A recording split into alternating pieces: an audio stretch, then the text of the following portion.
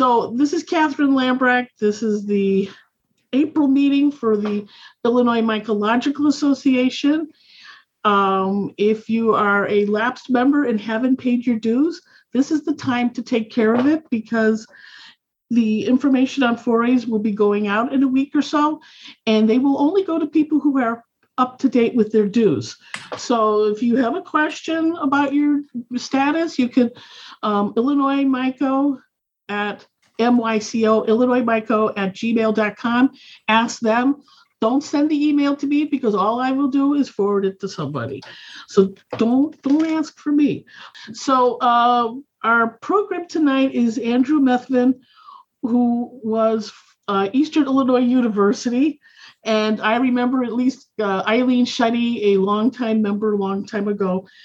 She and I drove down to his neck of the woods to join him for a 4A. And I remember the smile on his face, because he was surprised that anybody showed up from Chicago, I'm sure. But, Eileen and I, we were, if we got him to say yes, we had to at least show that we were there. So I'm going to turn it over to Andrew Methvin, but I want him to ask the question that I've been asking everybody now the last few months. What sparked your interest in mycology? Wow. Well, thanks. First of all, thanks for having me. Yeah, you'd mentioned that, and it got me to thinking. And I guess where I'd start with this is that when I was growing up, I think I used to believe that there were a lot of, I don't know what to call them, coincidences. And I don't necessarily believe in coincidences like I once did. I guess what I'm trying to say is that I have a tendency to think, when I look back on life, that things have happened for a reason. This story is kind of one of those sort of examples of this. So I was an undergraduate student. I was a biochem major initially, but the thought of physical chemistry scared me. So I decided that maybe botany would be a better thing, and I'd just taken a botany class and did well. So, and I wasn't really sure what I was going to do with that. My last fall, in school, I took a class called California Mushrooms, taught by a professor in plant biology, who now, when I look back on it, really didn't know all that much about mushrooms, but we spent a lot of time growing agaricus, the button mushrooms, in the greenhouses. And so we did that. We went out on some 4As, and we even at one point went on a 4A to Mendocino County. We met up with the classes from UC Davis and UC Berkeley and from San Francisco State. They had a fall 4A in Mendocino. And I remember at that 4A that there was this guy named Harry Tears at San Francisco State. And I remember in the evening, after we came back from being in the field, he would sit there and identify all the fungi. We went around the room and he would just go table to table and identify everything. And I thought, wow, that's amazing. That's where the story kind of ended for there. I graduated, didn't know what I wanted to do. At one time, I actually thought I was going to become a marine biologist. I was really interested in marine algae, and that didn't pan out. So I went to work in a plant nursery for about a year. And I started getting curious in, could somebody make a living in commercial mushroom growing? And I had some experience in that class, so I went ahead and applied for a few jobs, had a few interviews, none of which panned out. And the one that is the most pivotal was the last one, which I interviewed at a place called Far West Fungi, which was a operation that Rick Kerrigan worked for at the time. This is in the early 1980s. And some of you may know Rick because of his work on Agaricus and his monograph on the genus Agaricus. And so I interviewed with Rick, and Rick didn't hire me, which he and I have laughed about a lot since then. It's good when you can laugh about not getting hired for a job. but we got to talking, and he said, and he was saying he was working on his master's degree at San Francisco State with Harry Tiers. And I thought, that name sounds familiar from somewhere. So Rick said, well, you should contact Harry. And just to show you how long ago that was, those are the days where you actually wrote letters to people and put them in the mail. So I wrote Harry a letter and told him I was interested in mycology. And he wrote me a very nice letter back and invited me to come visit him at San Francisco State. And the next thing I knew, I was enrolled in a master's degree program. And again, I don't think I really knew what I was planning on doing. My parents thought I was crazy because they said, what is he ever going to do with a degree in mycology? But fortunately, I got a teaching assistantship, and I taught general botany labs and absolutely loved it. And so somewhere during my master's degree program, I figured, well, I really like this. I don't want to teach at, high school or middle school. I'd really rather teach at the college level. So I knew I had to get a PhD. And then this is another one of those coincidence stories. So I really wanted to go to University of Washington in Seattle. I wanted to stay on the West Coast. And I applied and I got admitted, but they didn't have any funding for me. And I also applied at the University of Tennessee in Knoxville, and they offered me an assistantship. And so I packed up and moved to Tennessee, and here I am. So I look back on that, as I say, and realize that, a lot of those things happened, and I prefer to think that they happened for a reason. And, the reasons were good. If we have time at the end, if you want to hear another story, I'll talk about my job at EIU, but let's talk about some fungi, because that's what you're here for. So I wanted to, I guess I should start this off by saying that I've collected a lot of spring fungi over the years in the Midwest, largely because I'm not particularly good at finding morels.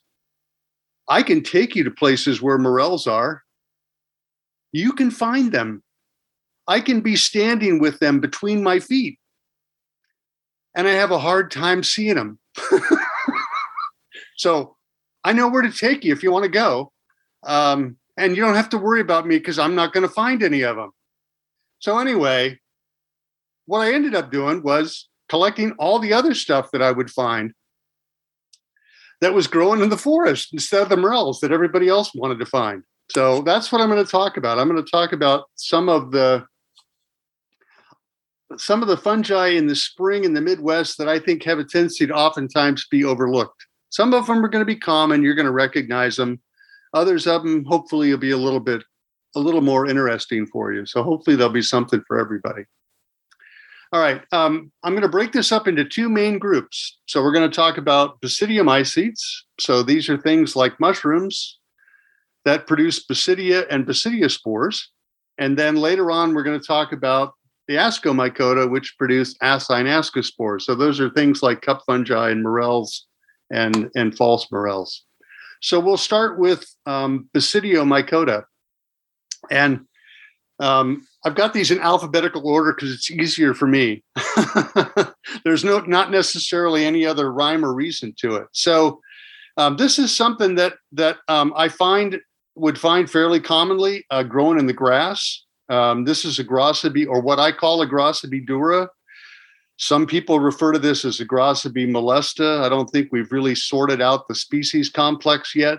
But the pale yellow pileus, you may be able to see a little bit of a partial veil around the edge of the cap, and a little bit of a partial veil on the stems. But then it's got a sort of a earth brown or clay brown colored spore deposit. Not an uncommon thing. And some of these things that I'll talk about don't just occur in the spring. So maybe spring and summer, sometimes spring and fall even. We'll talk about some examples of that as well. This exhibits one of these issues that a lot of people are frustrated with in mycology, and that's that the names keep changing. I thought things were complicated when I started studying fungi a number of years ago, but the names change almost faster than we can keep track of them nowadays. And this is one of those examples. So this is Candelomyces candolianus. So some of you might be familiar with this as Sathurella candoliana, but it's got a new name. So honey brown pileus. Again, you can see the partial veil, the remnants on the edge of the pileus, but it has a dark spore deposit, sort of a purplish black to black color, and is usually on woody debris. So it can be on stumps, but oftentimes can be on broken down wood or chunks of wood, things like that. But typically grow in these dense clusters. One of the things that a lot of people find, because I see a lot of pictures of it, is Coprinellus micaceus. So this is a yellow-brown Coprinellus with the striate margins, and you can't see it in the picture. Maybe if you use your imagination, you can. But there are all these salt-like granules all over the surface of the pileus. And this is one of the inky caps. And so these are just coming up out of the ground. The one on the left, you can sort of see how the edge of the pileus is starting to darken a little bit. So it's beginning to deliquesce. They auto-digest. And so not an uncommon thing to find in the forest. And again, so this looks like it's on soil, but it's really on fairly well-rotted wood.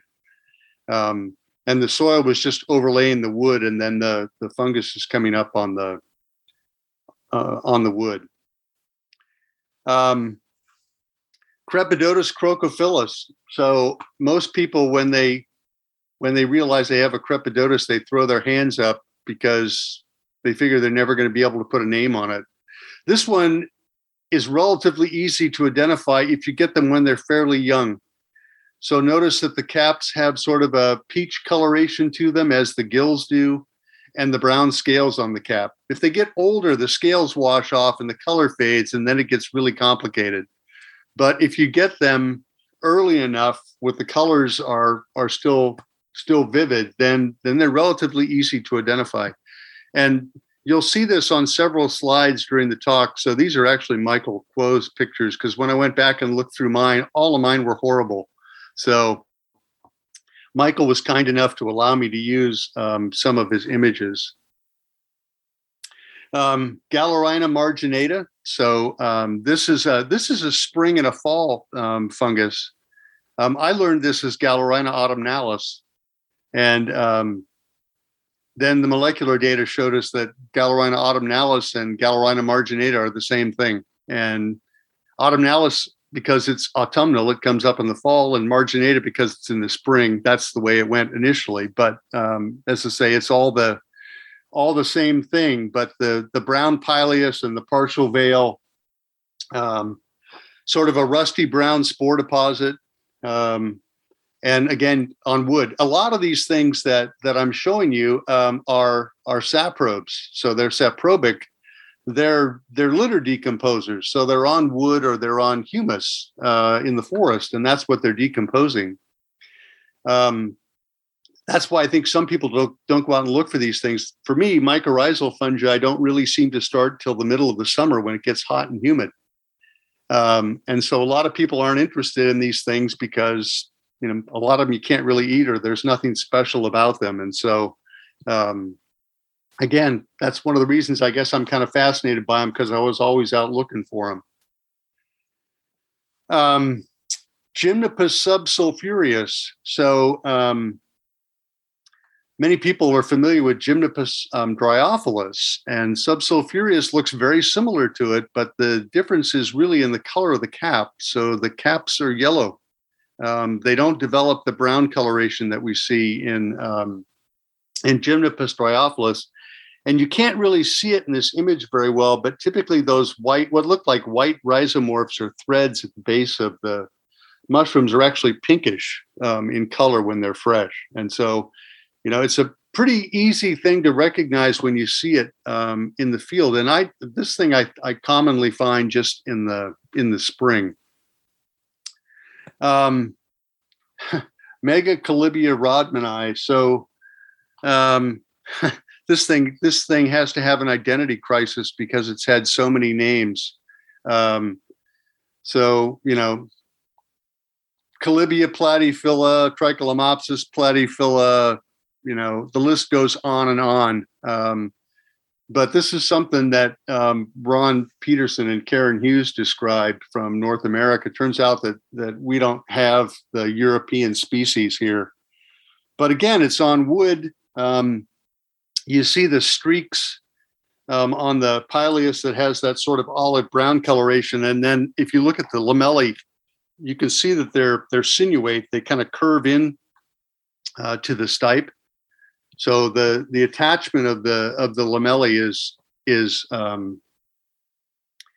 a pretty helpful diagnostic characteristic. Mycena gallericulata. So and this is one, and there's a debate that goes back and forth about whether people have Mycena gallericulata or whether they have Mycena inclinata. And most of the stuff that I looked at turned out to be gallericulata, the sort of pale brown colored cap. The mushroom on the left, you can see that, at least to me, the lamellae have sort of a pinkish coloration to them. And again, it's on wood. But microscopically is what you need to really separate the species, because inclinata looks a lot like this. But all these things, when I look at them under the microscope, they all come out to Mycena gallericulata. Panis concatus. So this is a pleurotoid fungus, but notice the violet to lavender coloration of the pileus and the lamellae and the stipe. The stipe is eccentric, which means it's off-centered. So you can see it sort of off to one side, kind of like a pleurotus is, what we see in pleurotus. That's where the pleurotoid name comes in. And this has gone under a number of different names, but Panis concatus is the best name for what we have here in North America.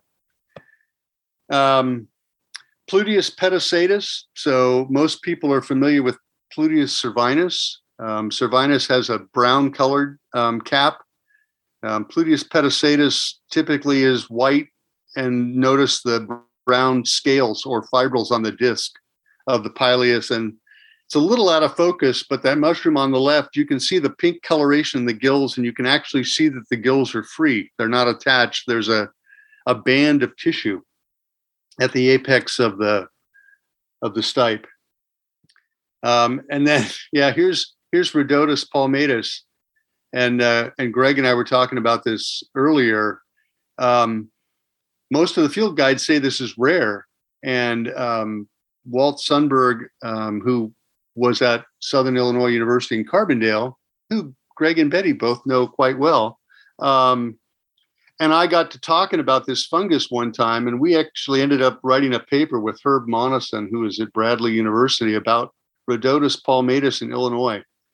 And when we started looking for it, we found it all over the place. And as I was mentioning earlier, typically along stream banks and riverbeds where there were downed logs, and the logs would get inundated periodically with water.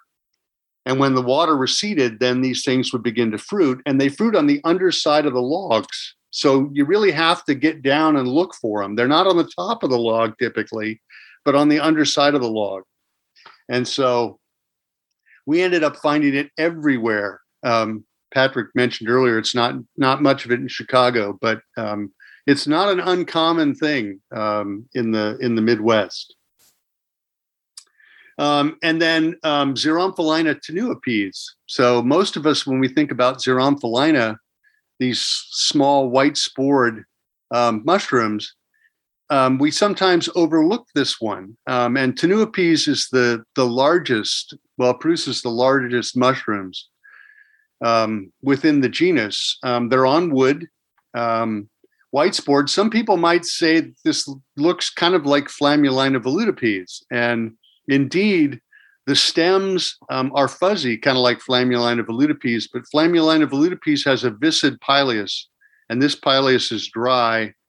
And if you had a microscope, they have amyloid spores, and that's not what you see in Flammulina. So there are ways to separate them, but that's kind of what it reminds people of when they see it, and it's that size too. I mean, these are fairly large mushrooms. All right. Well, I wanted to talk about a few other things besides mushrooms, so I thought I'd throw a few polypore and a few other things in too. So life was so much easier when I was an undergraduate and a graduate student because everything was polyporous. And now there's not much that's left in polyporous anymore. It keeps being moved out. And so what I used to call polyporous squamosus, which is now serioporous squamosus, with the yellowish pileus with those brown scales, and if they were turned over, the large angular pores. This is on a standing tree. You can find these all year long. I mean, they're freshest in the spring, but they will last until the fall. I've seen them on the same tree in the fall when I've gone back there, and they've just kind of aged in place. Another thing that used to be a polyporous, so this used to be Polyporus arcularius, but now it's Lentinus arcularius. And again, angular pores that are fairly large, so you can actually see the individual pore mouths on those two specimens on the right. The brown scaly caps, and again, a lignicolous habitat. And then another one that I learned is Polyporus alveolaris, that's now Neofabulus alveolaris. So instead of being brown, it's kind of an orange colored fibrils on the surface of the caps. And one that's still in polyporous, maybe, at least for the time being, Polyporus umbulatus. So those are individual caps, each of which has its own stipe that are all united at the base into kind of a cluster, kind of like a cluster of flowers, if you want to think about it that way. Some people have tried to put this in another genus called Dendropolyporus, but it keeps going back and forth. So I don't know if we've really decided where it belongs at all at this point. The Basidiomycota also includes jelly fungi. So things like auricularia. So this is now what we're calling Auricularia americana. I learned this as Auricularia auricula. And there's still problems in this group because there's a form of this that occurs on hardwood or deciduous trees, and there's a form of it that occurs on coniferous trees. But it's really difficult to separate the two. So some people call them, well, that's the deciduous form or that's the coniferous form. But I think the name that we're using for this is Auricularia americana. I put this in here just because I like the name more than anything else. So Ductifera pululawana. I can't even say that. But both Auricularia and Ductifera have those gelatinous basidiocarps that they produce. And one of the things that I like about these, about the jelly fungi in general, is the fact that when it's wet and when they're rehydrated, they look like this. And when it's dry, they completely dry out and are oftentimes gone for all intents and purposes. You can't see that they're there anymore. And then it rains again and they rehydrate and they're right back to where they looked like before. And, it's an amazing thing. It's an interesting strategy ecologically because they have the potential to produce spores repetitively. So they rehydrate, they produce spores, they dry out. They rehydrate, they produce more spores, they dry out. They rehydrate, they produce even more spores. Most fungi don't do that, all right? Most fungi, it's like one time and they're done, and that's the end of it. And then here's another one. So this is Exidia glandulosa. So it forms these large flattened masses on down logs and branches. So you have individual Basidiomata that fuse together into these resupinate masses. And if you look at them with a hand lens, they have what look like what are referred to as glands on the surface. They're not really glands, but they're small dots or pimples that appear on the surface of them. And that's a really good field characteristic for that one. All right, now we'll shift over into something completely different. So we'll talk about some rust fungi. So this is another thing I got really interested in the spring when I couldn't find morels. I got interested in rust fungi, and many of you have probably seen this. Now in central Illinois, these things are common because the red cedar, Juniperus virginiana, is really common on abandoned fields. And so it's one of the first woody plants that moves into abandoned fields, and you find these. And then in the spring, you find those growths on the branches that produce these gelatinous yellow-orange structures that are called teleal horns, and those actually produce the teleospores. And this is an interesting fungus because it has an alternating life cycle. It alternates between the red cedar and Malus, which is the genus for apples. So you find it on apples, but you also find it on crab apples. And so it alternates between the two hosts. It has to go back and forth between the two hosts. This is kind of somebody, if you're growing apples commercially, this is kind of a nightmare to have near you. So you probably go out and cut all the red cedars down for miles and miles, although I don't know if that's really a practical solution, but that's probably what you'd have to do. And I've always thought that these kind of reminded me of Christmas trees in April and May, when these little ball-like teleal masses are on the branches. And again, to show you that I get distracted by other things in the forest, on the left, you see spring beauty, Claytonia virginica. On the right, that's the actual stem of the Claytonia, and the little orange pustules you see are a rust. And so it's spring beauty rust, which is Puccinia maryi wilsonii. So when you're out looking for morels and you come across spring beauties, look at the stems and the leaves of the spring beauties, and you'll find the rust. It's not on every plant, but you'll find it. It's not an uncommon thing when you really start to look for it. Most of you have probably seen this one. So you're thinking morels right now, and you're thinking mayapples,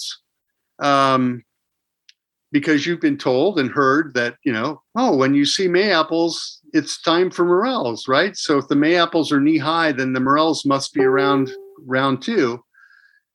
But if you look on the upper surface, you see the whitish spots. But if you look at the lower surface, these orange masses that you see are the rust. And so the rust grows on mayapple. It's Puccinia podophylla. Again, this has had several names over time.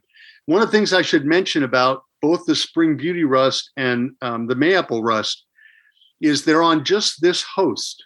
So if you remember spring beauties, they come up, they don't last very long, and then they're gone. So what most likely happens, and the same thing's true with the mayapple rust, what most likely happens is that the rust probably persists on the root systems of the spring beauties and the mayapples. And then the following spring, when the mayapple comes up again, the rust is already there because it was hanging out from the year before. They don't seem to necessarily kill them, but some people don't like the looks of them. It's actually a really fine ecological balance because the rust is obviously getting nutrients from the plant, which is photosynthesizing, but not to the extent that it actually kills it. So it wants to keep its host alive because it can continue to feed on the host while the host's alive. I mean, it's a brilliant strategy if you think about it from the fungus's point of view. And then here's one on Jack in the Pulpit. So Eurymyces erytriphyllae. And so on the right, I had taken one of the leaves and bent it over onto a bench so that you could actually see the rust pustules. These are not as obvious. They don't really show up on the upper surface of the leaf, but if you turn the leaves over, you can see the pustules. And again, it's not on every one of them. So when you're out looking for morels, take a few minutes and look for some of these rusts that are on the that are on the spring ephemerals that we find. All right, so let's look then at some members of the Ascomycota. So I mentioned some of those. So these are things like Morchella. So there we have Morchella esculenta on the left, like Sarcosypha occidentalis in the middle, the scarlet cup. And so these differ because they produce acine ascospores. And so where the Basidia mycota produce Basidia with external Basidiospores, Ascomycota produce asci, these sac-like structures, and the ascospores are inside. And so there's a fundamental difference between the two groups when we think about the manner in which they produce their spores. So let's look at some examples. So Alluria aurantia, which we refer to as the orange peel fungus. So the orange coloration is a dead giveaway for this thing. Find it on humus and on soil. I didn't find it really commonly in Illinois, but I could find it almost every spring. I just didn't see a lot of it. So it does occur there. This is one which I found one time in central Illinois and went back to the same spot, I don't know, about 25 years in a row and never found it again. This is Dumontinia tuberosa. It used to be known as Sclerotinia tuberosa. And these little cups that are formed on a stalk, but if you notice at the bottom, the black thing that you see is a sclerotium. And so they produce these sclerotia underground in the fall, and then in the spring, the stipe develops, and then the soil actually came up right to the base of the cups. So when I found these, I actually had the common sense, which I don't always have, to carefully dig them up out of the ground. Something told me that there was more to it than just the cup. And so I managed to excavate the whole thing. And as I say, I found it one time and went back to exactly the same place year after year after year and never found it again. So Galeella rufa. So this one you probably have all seen too. And again, if you're out for morels, you'll find it, that kind of orange-brown hymenium, the black fuzzy outer surface. And then if you cut them in half, the interior is gelatinized and on wood. And I always thought this was a spring fungus. And I remember the first time when I was in Illinois and I found it in the fall. And I thought, wait a minute, what is wrong here? And then I realized I stopped and thought about it for a while. And I thought, oh, all right, well, the temperature's about in the fall what it's like in the spring. Moisture, humidity is pretty similar. Okay, the fungus just has figured out a way to fruit twice a year as opposed to once a year. So you should find this one. This one continues to create some issues as to what the name of it should be. Some people have called this Helvella acetabulum. I think the better name for it is probably Helvella costifera. If you read the descriptions, Helvella acetabulum should be more of a yellow-brown color, and this is really a gray, and that's what costifera has. And so that's why I've used that particular name. And so again, this is one where it's oftentimes buried in the soil. So you need to be careful to dig them up so you get the entire stipe. Hymenocyphus fructigenus. So these small white stipitate cups. I find these common on hickory fruits. Sometimes also on beech nuts, but for me, it's more common on hickory fruits. When I first started collecting these, I thought they were only a fall fungus, and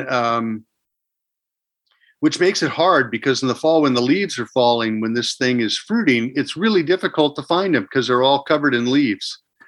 And then I remember one spring I was out walking in the woods and I looked down and saw these things and I was like, wait a minute. And there again was this thing that comes up twice a year in the fall and in the spring.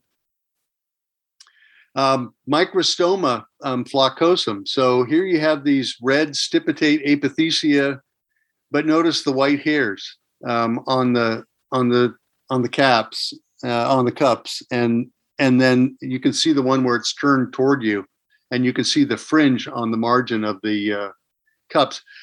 I didn't find this thing commonly. It occurs in the Midwest, but I only found it a few times. I found a couple others I'll show you much more commonly than this one. I always got really excited when I found this because I didn't see it very often. Pachyella clipiata. So this you might think of as a Pisiza because it has kind of the appearance of a brown Pisiza. It's on decorticated wood, so that's wood that's lost its bark, and where the wood is really wet and beginning to decompose is where you'll find this thing growing. But the way in which I can typically recognize this is if you cut them in half, the interior is gelatinized, and Pisiza doesn't do that. So that's a really good field character to separate the two. And as I say, just slice them in half, and you can see this gelatinous band inside of the apothecia.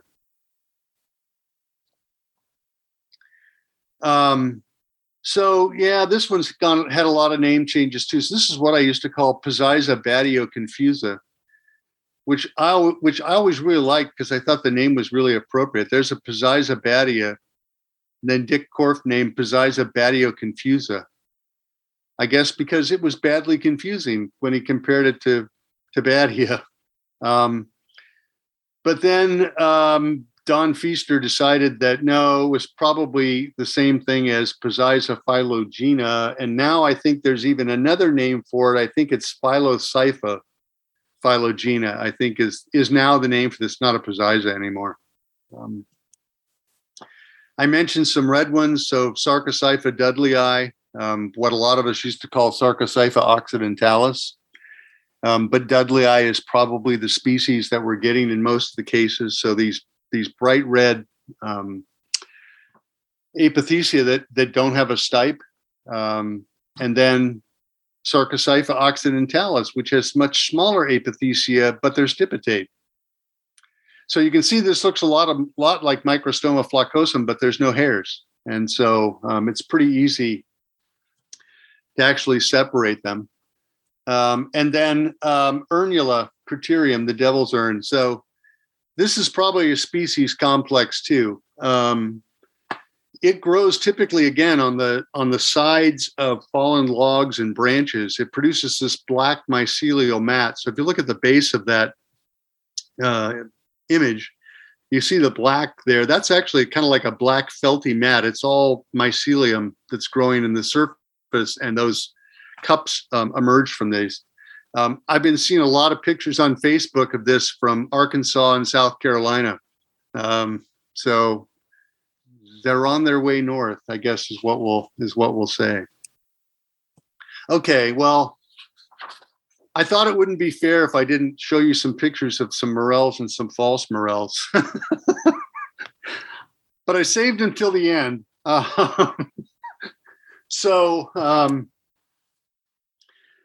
There, and as most of you know, there have been a lot of name changes in Morchella,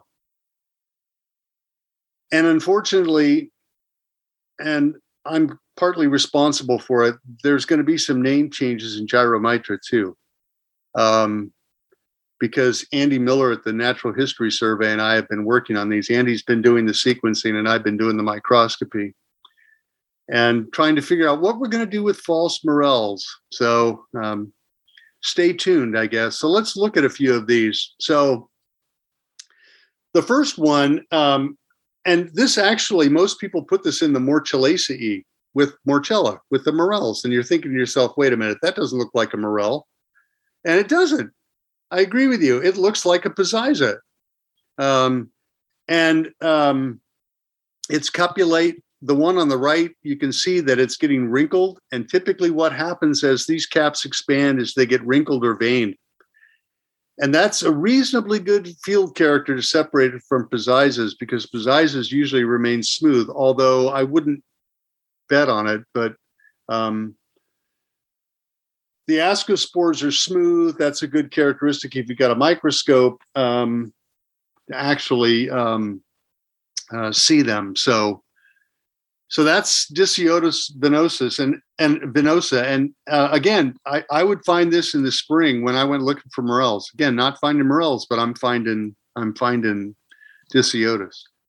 So then Gyromitra. So these are false morels. And I should before I forget, I should give a plug for Alden Dirks. So Alden is a PhD student at the University of Michigan with Tim James. And Alden's looking for the presence of gyromitrin, which is the toxin that's produced by gyromitras. And he's looking more specifically for the gene that produces the toxin. Because as some of you may know, in gyromitra, there's all this debate about which ones are toxic and which ones are not. And if you just look at the literature, you can't figure it out. Because, everybody says, oh, that I got sick off that, I got sick off that, or didn't get sick, and I've been eating those for years, or whatever it is. But what Alden's doing is he's doing sequencing of individual collections, but he's also doing genomic sequencing. So he's sequencing the entire genome for individual species, looking for a gene for the production of gyromitrin, trying to see if there's a way that you can correlate the compound with specific individual species, as opposed to what goes on right now. And as somebody who's been working with gyromitra, I can just tell you that the taxonomy is a mess. So, I mean, this is what I refer to as Gyromitra brunea. Oh, and if you want, I can send Catherine Alden's email address, because some of you may have seen it on Facebook. He made a request. If you find gyromitras, he wants you to send him the specimens, and because he wants to sequence them. And I should warn you, he's not going to give you your specimens back. He's going to put them in the herbarium at Michigan.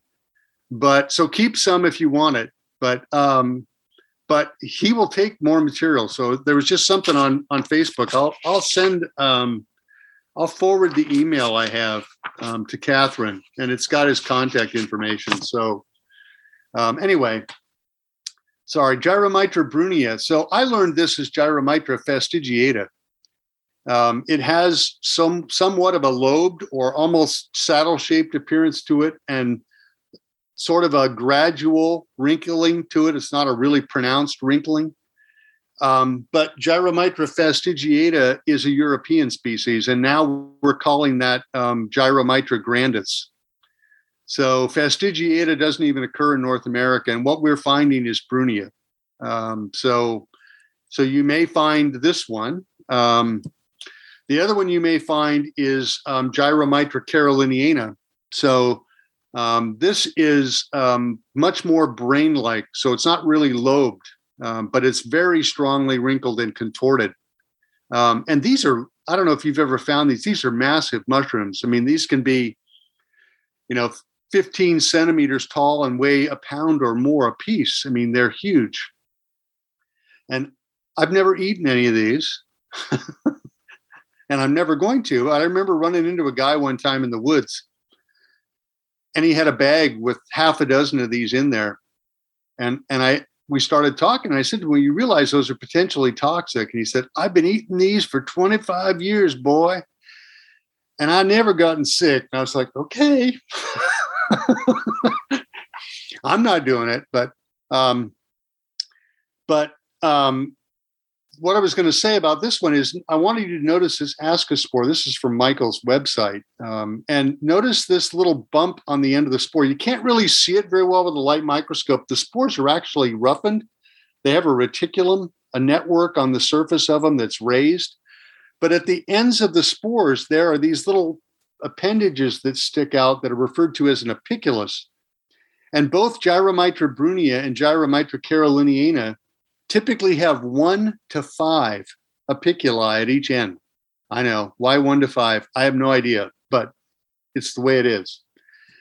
And you can actually use that to separate it from Gyromitra corphei. So look at the photo down here. Look at the apiculus. It's much more rounded.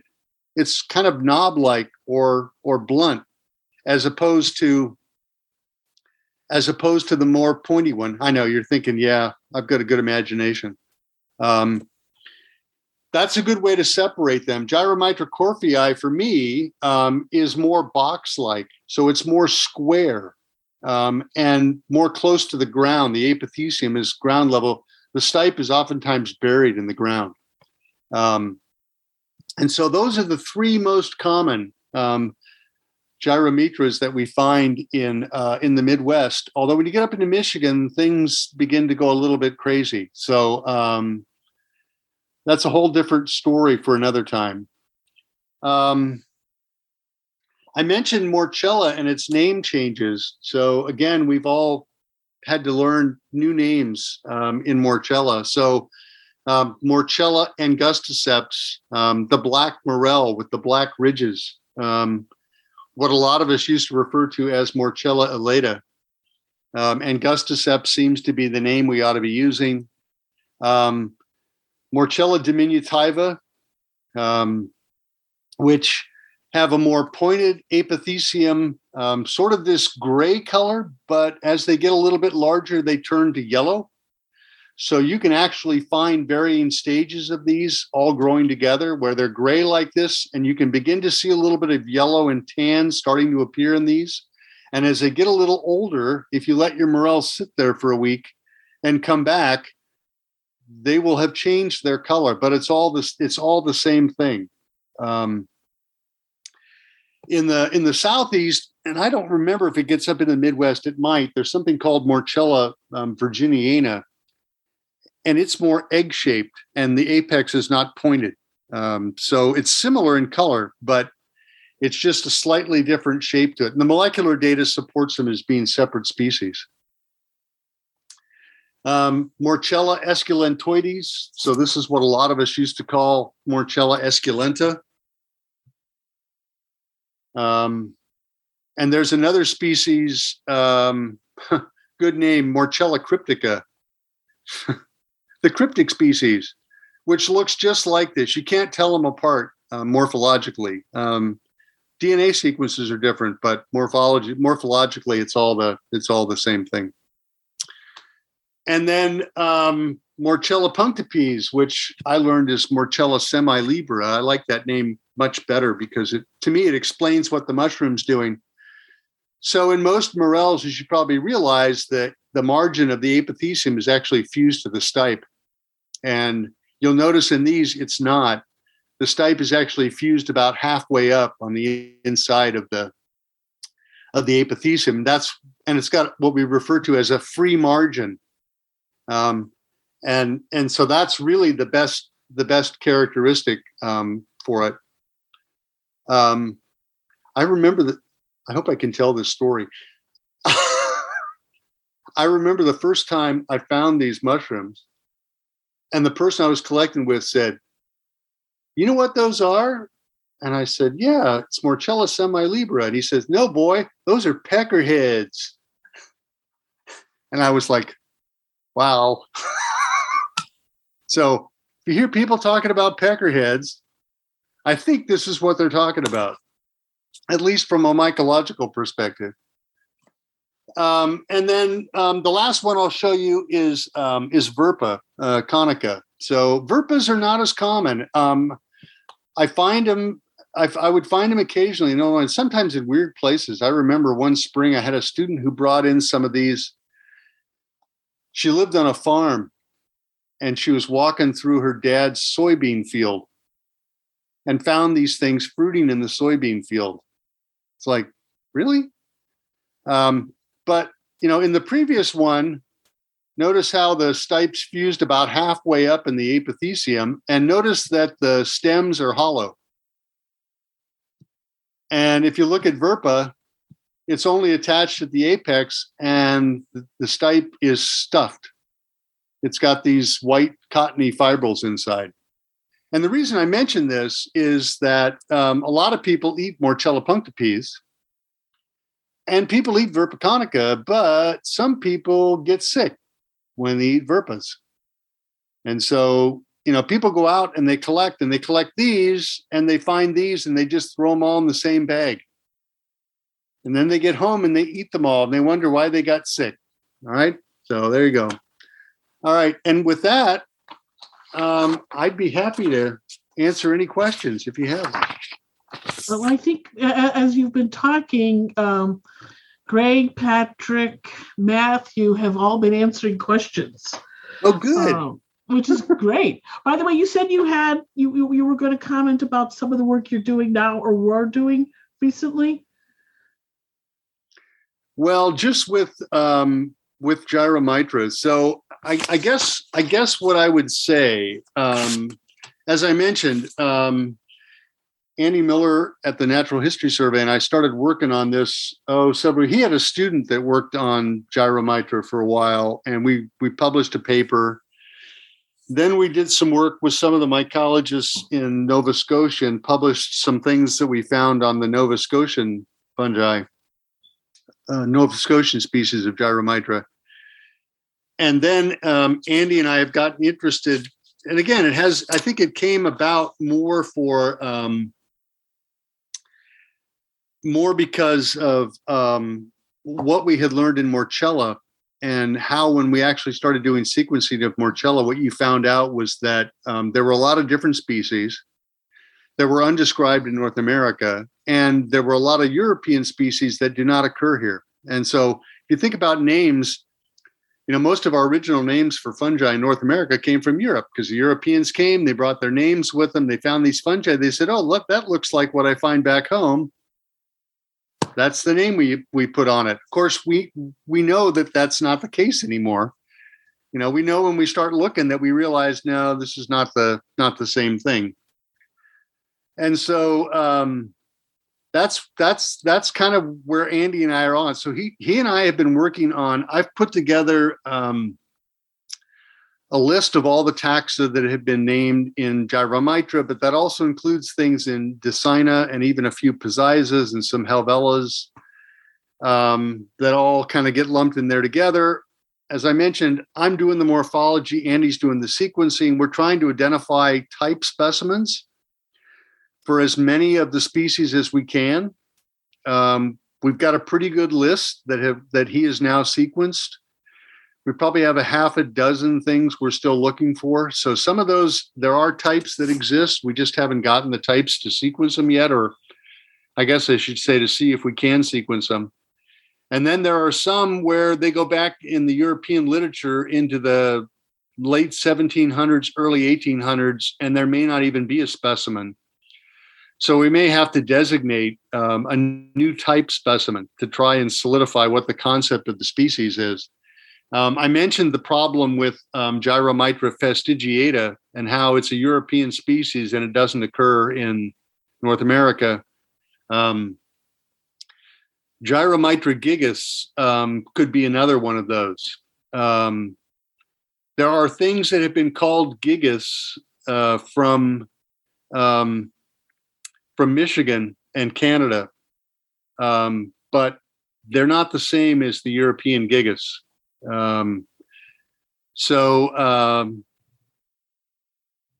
A new species. So yeah, I'll let the cat out of the bag. There's a new species coming down the road for what we used to refer to as gigas in North America. So, but again, that's what we're finding is that, a lot of these Gyromitra species that were described from Europe, they don't actually occur here. And anyway, we have a lot of work to do. So I just thought I retired, I guess, from being a professor, but I haven't retired from being a mycologist. So that continues. So life doesn't end at 65, as I understand. No, so I've heard that too. So we have some questions coming up. So this is from Mariah Rogers. Actually, she's got several, but we'll begin with the first. She goes, thank you for your talk and information. How does a mycologist approach establishing whether a rehydrating fungal fruiting body is producing more spores or isn't, and is just left over as usual? Can it be as straightforward as trying a spore print from a sample, or should microscopy be done to see if the spores interact, fresh, viable, or they need to be proved to propagate the fungus in some controlled setting to actually establish they are viable? how about all of the above? Um, well, yeah, I think a spore deposit would be one way to do it. And as I mentioned, I don't know if I said that, but with the jelly fungi, particularly, if you think about it from an ecological perspective, it makes sense what they're doing. They're producing these rehydrated Basidiomata when it's wet outside, and they're shedding their spores when it's wet. So the spores have a better opportunity to germinate and to grow. What's the point of shedding your spores if it's dry? All right. The spores are just going to lay there and they're going to desiccate, and that may be the end of it. All right. So I think the jelly fungi are onto something with this rehydration thing. I think you could get a spore deposit. But the other thing you do if you have a microscope is you can actually look at take a piece of the tissue, and you got to stain it with either like something like floxine or Congo red, and because they're colorless, so you need some contrast. And you can actually find Basidia, and you can see the spores being produced on the Basidia. You can see various stages in development of the spores. So you could do it that way too. So, yeah, I mean, I think there are ways to do it. Yeah. And isolating the spores would do it. But, we know polypores do the same thing. Some of the polypores that last, a long time, a few months, they seem to produce spores over a long period of time. Again, it's not just like a mushroom where it comes up, it's got to do with spores because it's going to disintegrate. Polypores last a while. They'll be around. So Mariah again says, also, is our understanding that most fungi are one and done in their fruiting bodies based on that being more parsimonious claim and the fact that so many of them appear to rot away each year, or is it a claim based on this been systematically surveyed? Well, I mean, I guess it depends on how you look at it. So, if you talk to morel hunters, they'll tell you they go back to the same place year after year. And the reason that they do is when they're picking the morels, they're not picking the mycelial mass that's underground. So it's kind of the analogy people use is picking fruit off a tree. The tree's still there after you pick the apples, right? So you pick the morels, you've left all that mycelial mass in the soil. And if the conditions are right, the environmental conditions are right, then they'll produce more morels the following year. So, I mean, I don't know whether that means it's a one and done thing, maybe one and done for that year. But I like to think of it as, those fungi are producing year after year after year after year. And that mycelium potentially is getting larger and larger and larger. So I don't think we have a good sense, at least I don't, of, how long a mycelium lasts. We hear about the humongous fungus and how old it was and all that sort of stuff. But I think for most fungi, I don't know that we have a good sense of how long things will last. We can culture a lot of fungi and they will last in culture on nutrient agar for a long time. You may have to transfer them periodically, but they'll continue to grow. Put them in the refrigerator. They're kind of like in cold storage. You bring them out and away they go. Okay, well, Mariah once more. So recently I've noticed a lot of Trametes, versicolor, turkey tail are perfectly fresh as they were when I saw them last year. Strong with a fresh smell too. It made me wonder if that was one of the species that is actually resporulating, and that's why they would smell, keeping up the production of various protective chemicals. I assume that smell represents because these fruiting bodies are still making viable spores, or if I was off and they were just well preserved, fresh odor and all in the snow this winter. I had meant to look this up, but hadn't found the right way to search for the answer yet. In case you or Patrick or others here may happen to know, is T. versicolor known to rehydrate and send out viable spores multiple years from the same brackets? Well, I guess from my perspective, not that I know of, but that's just me. I mean, I know they're persistent. I mean, they last a long time. And I've seen them in the spring where they look, I can't tell whether it's the ones from last fall or whether it's new ones. So I don't know. I don't know if Greg or Patrick has a better answer for that one. I always assume that they're just looking good and leaving over, that they put up new ones for Termites, that they're not perennial. But I guess I've never marked one and followed it from year to year to confirm that. Yeah. Okay, Luna said, so in places like Illinois, where temperatures and humidity levels might be similar in spring and in autumn, are there a lot of mushrooms that we think are spring mushrooms and vice versa that would show up in the fall? Well, there are certainly some. I don't have an exact number, but I know that there are some that seem to have that twice a year sort of, appearance to them. And again, if you think about it, in the spring, like Galeella rufa, it produces cups in the spring and then they're gone. But remember, the mycelium's still in the ground, and all you need is the right conditions in the fall, and then they can come up again. And I don't know if that's more true of saprobic fungi that are on dead and decaying organic matter, as opposed to mycorrhizal fungi. Mycorrhizal fungi seem to have a narrower window of when they occur than saprobes do. And a lot of parasitic fungi seem to be pretty focused on one time of the year as well. So, but I've never actually counted how many of those.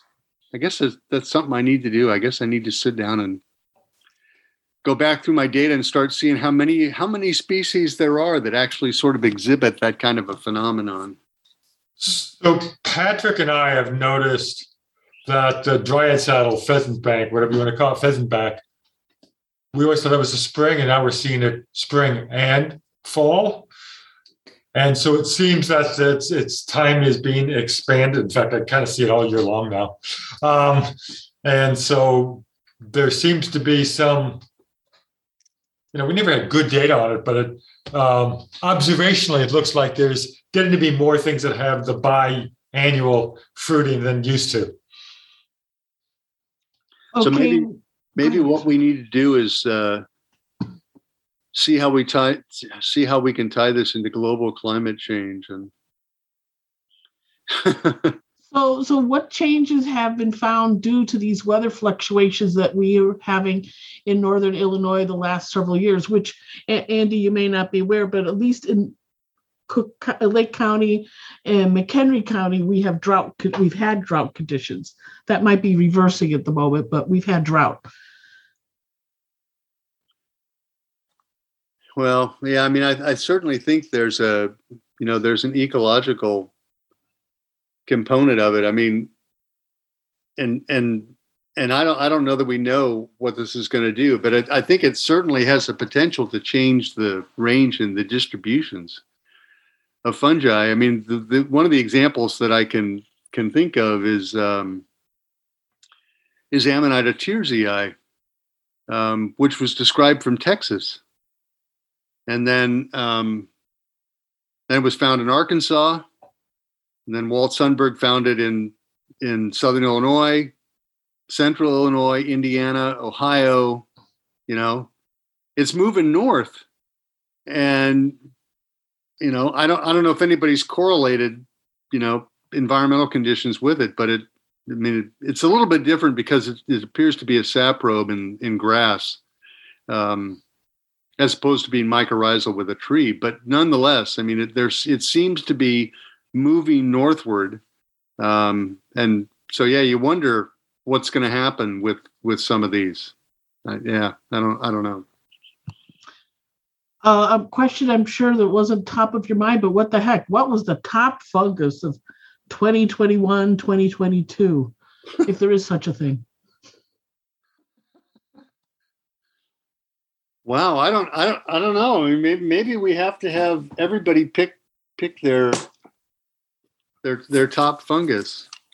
I'm trying to think what I saw here in North Carolina that I thought was interesting. Let's see. Meanwhile, Heidi, you asked if there's any chance I could have a list of the mushrooms shared on this webinar. I think it's like go back and watch it and then take notes if you'd like. You could make that list available to everybody, but somebody has to do it, and time is everything. So if you're willing to do that, that would be lovely. Well, I already have a list. Oh, are you willing to put it together quick? Oh, it's not this moment, but later. No, it's already in a computer file. Oh, okay. You might get your dream, Heidi. So anybody else? Do they have the Greg or Patrick? Do you have the big mushroom? I did think of one fungus for 20. What was it? 2020, 2021. So I found it here in coastal North Carolina in the lawns. It's Agrosabe retigera, which was described, if I remember right, maybe from the Caribbean or maybe from Central America. I'm not sure. Or maybe it was South America. I think it's a Spegazzini name. And I think Singer transferred it to Agrosabe. But it's really cool. I showed you that Agrosabe dura. It kind of looks like Agrosabe dura, but it has a reticulate pileus surface, kind of like Rhodotus. But it's yellow. So that was probably my favorite fungus for 2021.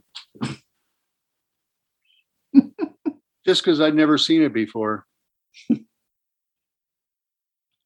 Well, new is always fascinating, isn't it? Any more questions? I'm going through the chat now just to Patrick, Greg, Matt, any comments you'd like to make? I saw that Matt had said he was going to answer something about climate change and his favorite fungus. I'm sure it's a lichen, but that still counts.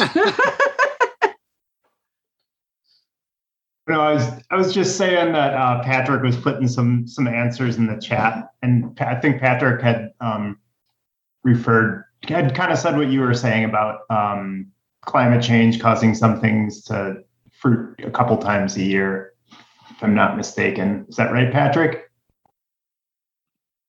Yeah, I keep track of the records of what we find in the Chicago area from the clubs and from our research trips, but there's been a long-term study in England by this guy, I forgot where. For 30, 40 years, he's been checking this one woods all year long and recording all the phenology of all the mushrooms. And he found some things recently have switched from only coming up in the fall to coming up in the spring and the fall. And one of those is the bluet, Clitospis nuda. And we find it here in the fall. And one of the people at the museum found it in the city in the spring. So that is now a spring and fall mushroom, for one example. So I would just follow up with Andy's observation about most of the things that seem to have these changing phenology in spring and fall kind of biannual fruiting are mainly sap probes, especially if you're growing on wood, right? Because then you've got a steady resource, the wood's there. When it's wet enough and the temperature's right, there's nothing to prevent it from, it's as long as there's enough time for it to build up more resources, they can probably go ahead and sporulate versus mycorrhizal things when we think of chanterelles and bolates and tricholomas and Leucaria, lactarius. Those are dependent on the tree to be, on the sugars that the tree is producing. So the tree physiologically triggers when it's shunting more carbohydrate to the fungus to trigger it to sporulate. So you probably won't see early spring bloom because the trees aren't producing the carbohydrates that the fungus needs. So I think we're going to see we see shifts in sporulating time, a time when the sporocarps come up, but they're probably not going to be bimodal like that just because the trees probably aren't doing their thing yet. By the way, James said, when I look for morels, I look for forested areas with lots of hardwood trees. When I've found them, however, it's been in parks and off the side of the road. Where are the best places to find morels? Wherever they grow. That was going to be my answer, Andy. Exactly. Well, I mean, I guess I can only speak for Central Illinois, but in Central Illinois, floodplains along the edges of the rivers and the streams were often good, particularly if there was ash growing there. Was usually a good place. Tulip poplars were good. I don't know if you get tulip poplars in Chicago or not. No, okay. I thought they were kind of limited to the eastern side of Illinois, but that's where tulip poplars are where I would go for black morels, because that's where I usually found them. But I had most success with ash in floodplains, but I've seen them in weird places. I mean, I was out at somebody's farm one day. We were doing something else, and we were walking down a road, and there was a road cut, and the morels were coming out of the hillside in a road cut. It was like, really? I mean, so yeah. Yeah. So tulip poplars you can find if you just go over the edge and go into Indiana. So in the Dunes area, there's tulip poplars, but they don't make it around the lake into northeast Illinois. Oh, okay. Yeah, I knew they were in Indiana. I didn't know how far north they went. Mariah commented, she says, I've heard soil temperature matters for morels. And somebody else commented, I was told to look for elm trees for morels. Yeah, most of I've read articles about soil temperature and the correlation between when morels begin to fruit and soil temperature. I've never really spent a lot of time doing that, but I have noticed that when I've been out hunting for morels, if I'm on a north-facing slope and I'm not finding morels, and I switch to the south-facing slope, oftentimes there are morels, and it's because of obviously the temperature of the soil because of the sunlight. But I've never really done anything with keeping track. I know people do that, but I've never really done that. Yeah, and Hunter said she believes it's at 50 degrees where it matters. And then somebody says, I've only seen, oh no, I think, never mind. But I think, Greg, this is the moment to bring up your infamous morel story growing in your front yard. Well, I don't want to make people cry. You should have been some crying. of you have heard this story. So when I was growing up, our elms, so somebody said elms, and that's true. But as we know, there's not many elms around anymore. So we had this big elm in our front yard. It died. And for a number of years, these funny, spongy things popped up from where this old elm was.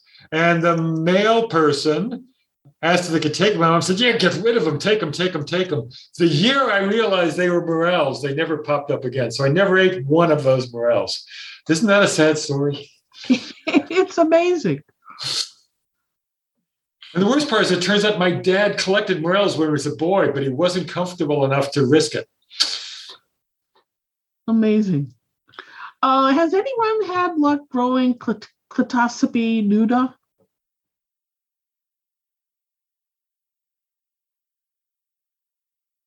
I've heard a long time ago that you can, if you find it in the woods, you can collect a bunch of the leaf litter with the mycelium and bring it back to your yard and put it in a big leaf pile like oak leaves and stuff, and that might work. I don't know if anybody else has tried that.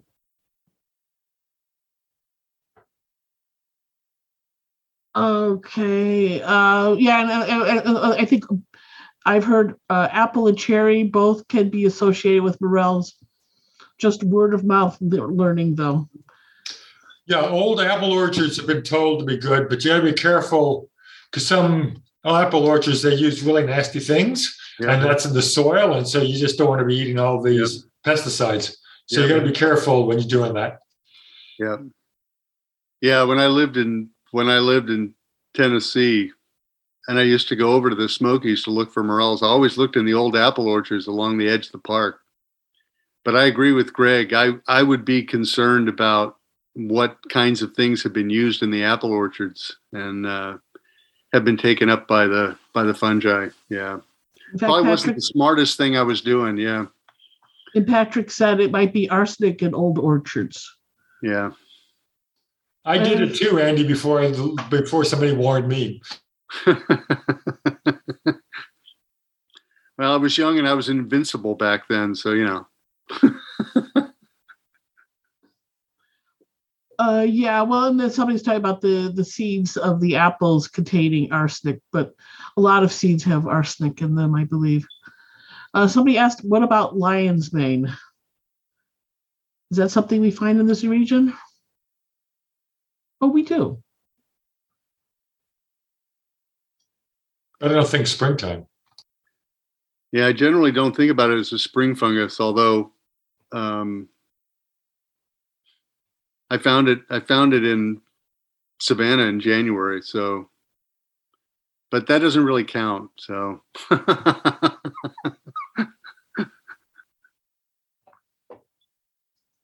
Well, I think we're just about done.